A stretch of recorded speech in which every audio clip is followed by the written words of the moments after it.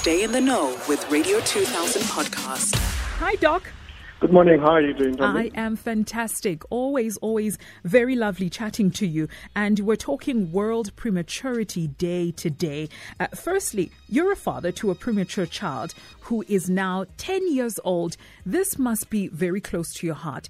Is it the reason why you went on to become a pediatrician? Because you had first hand of a child that was born quite early?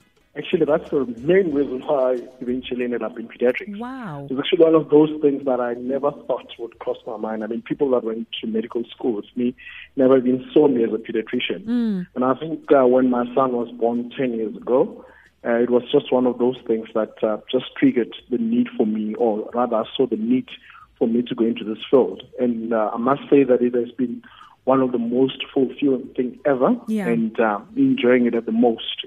And I'm also in a fortunate position to be in a hospital that's both mother and child. So we solely focus on babies that are most of the time premature babies. Let's unpack the importance of World Prematurity Day, which is today.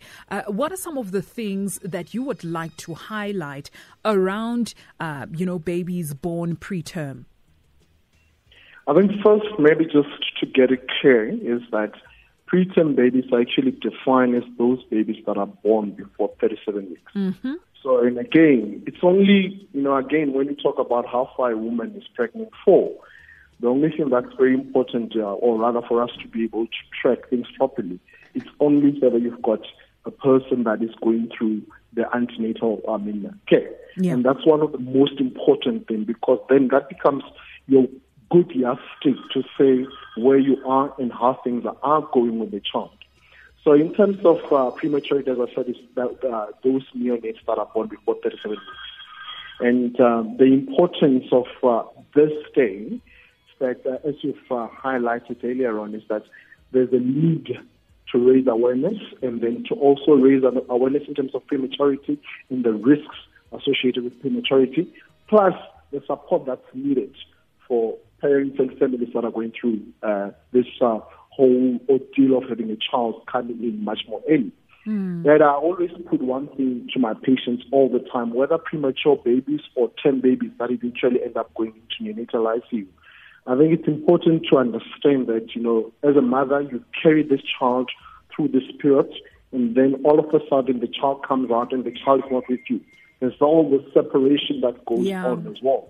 Understanding that the child needs to be in neonatal ICU, but then the problem then also becomes that the mother has more anxiety on top of that. The child is in ICU, you don't have your child with, and there are all the strangers that are coming in and poking on the child or so. So this day is quite important that people are aware that there is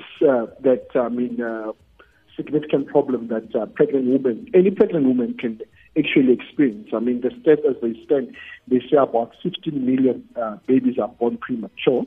And in South Africa, for instance, they say about 15% of the births are premature. That is 1 in 7 babies are premature babies.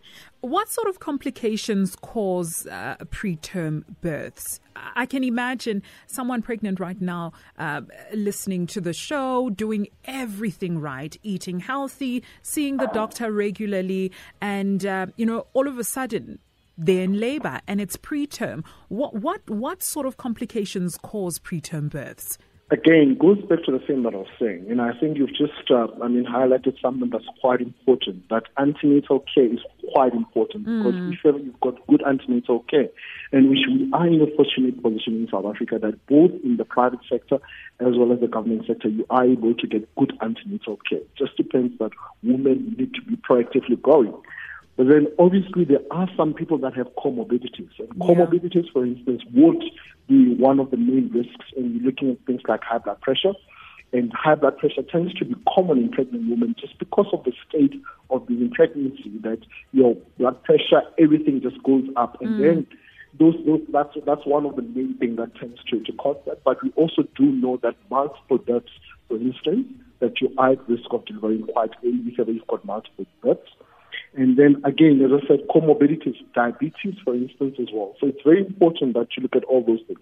But again, the one thing that's very, very important that tends to cause early preterm delivery. It's infections. Women just experiencing urinary tract infections. That's why whenever you are pregnant, you start experiencing any symptoms that are suggested that you could be having urinary tract infections. Go see the doctor. Get it treated as early as possible.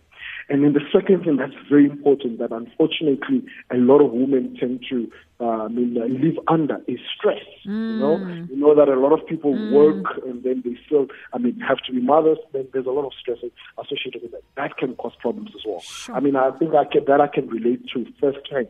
In terms of my child being born early, my wife actually was under a lot of stress, and that just happened. We had gone to a doctor a week before that, and the child was checked, and things were fine. But a week later, she just felt that the movement of the baby was not too good.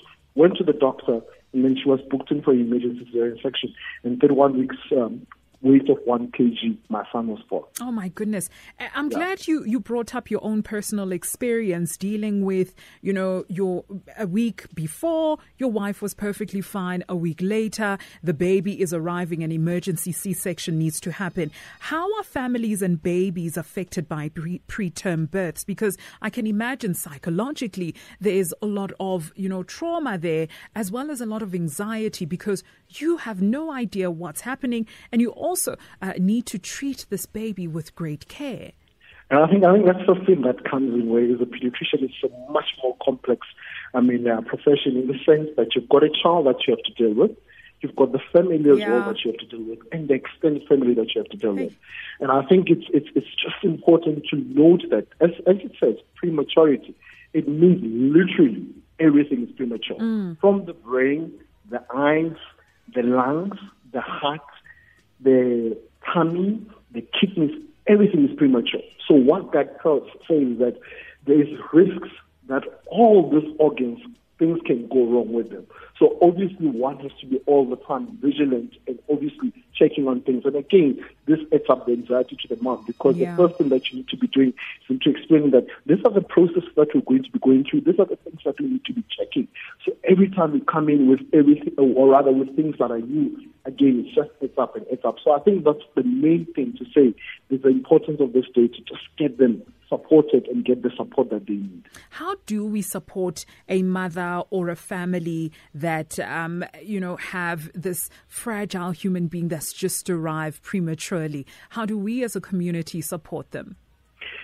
I think, the one thing that's still very ideal, that's the most important thing that used to be done in the olden days, is just to get somebody that comes in and stays with this mother. The partner could be there, partner could be working, partner could be supportive, but you need somebody that comes in and stays with this mother. Again, you need the reassurance from the doctor. I think the health professional as well has got a lot on their shoulders to be able to reassure the mother continuously and get them talking.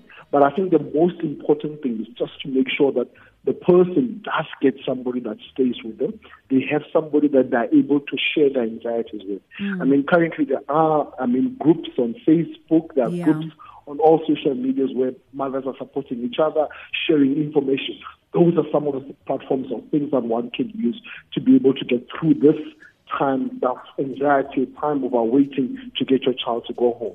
And I think it's important as well to just in terms of from the onset, one has to be honest with the parents that things can go wrong, because you can imagine that this child is taken out of this protective environment. This child is taken out of an environment where they're supposed to be growing in, they're put out, and there's a lot of stress that can be put on them. And that, again, things can go wrong. Small, tiny things go wrong, and they just add up, and then they can be significant, detrimental effects for the child.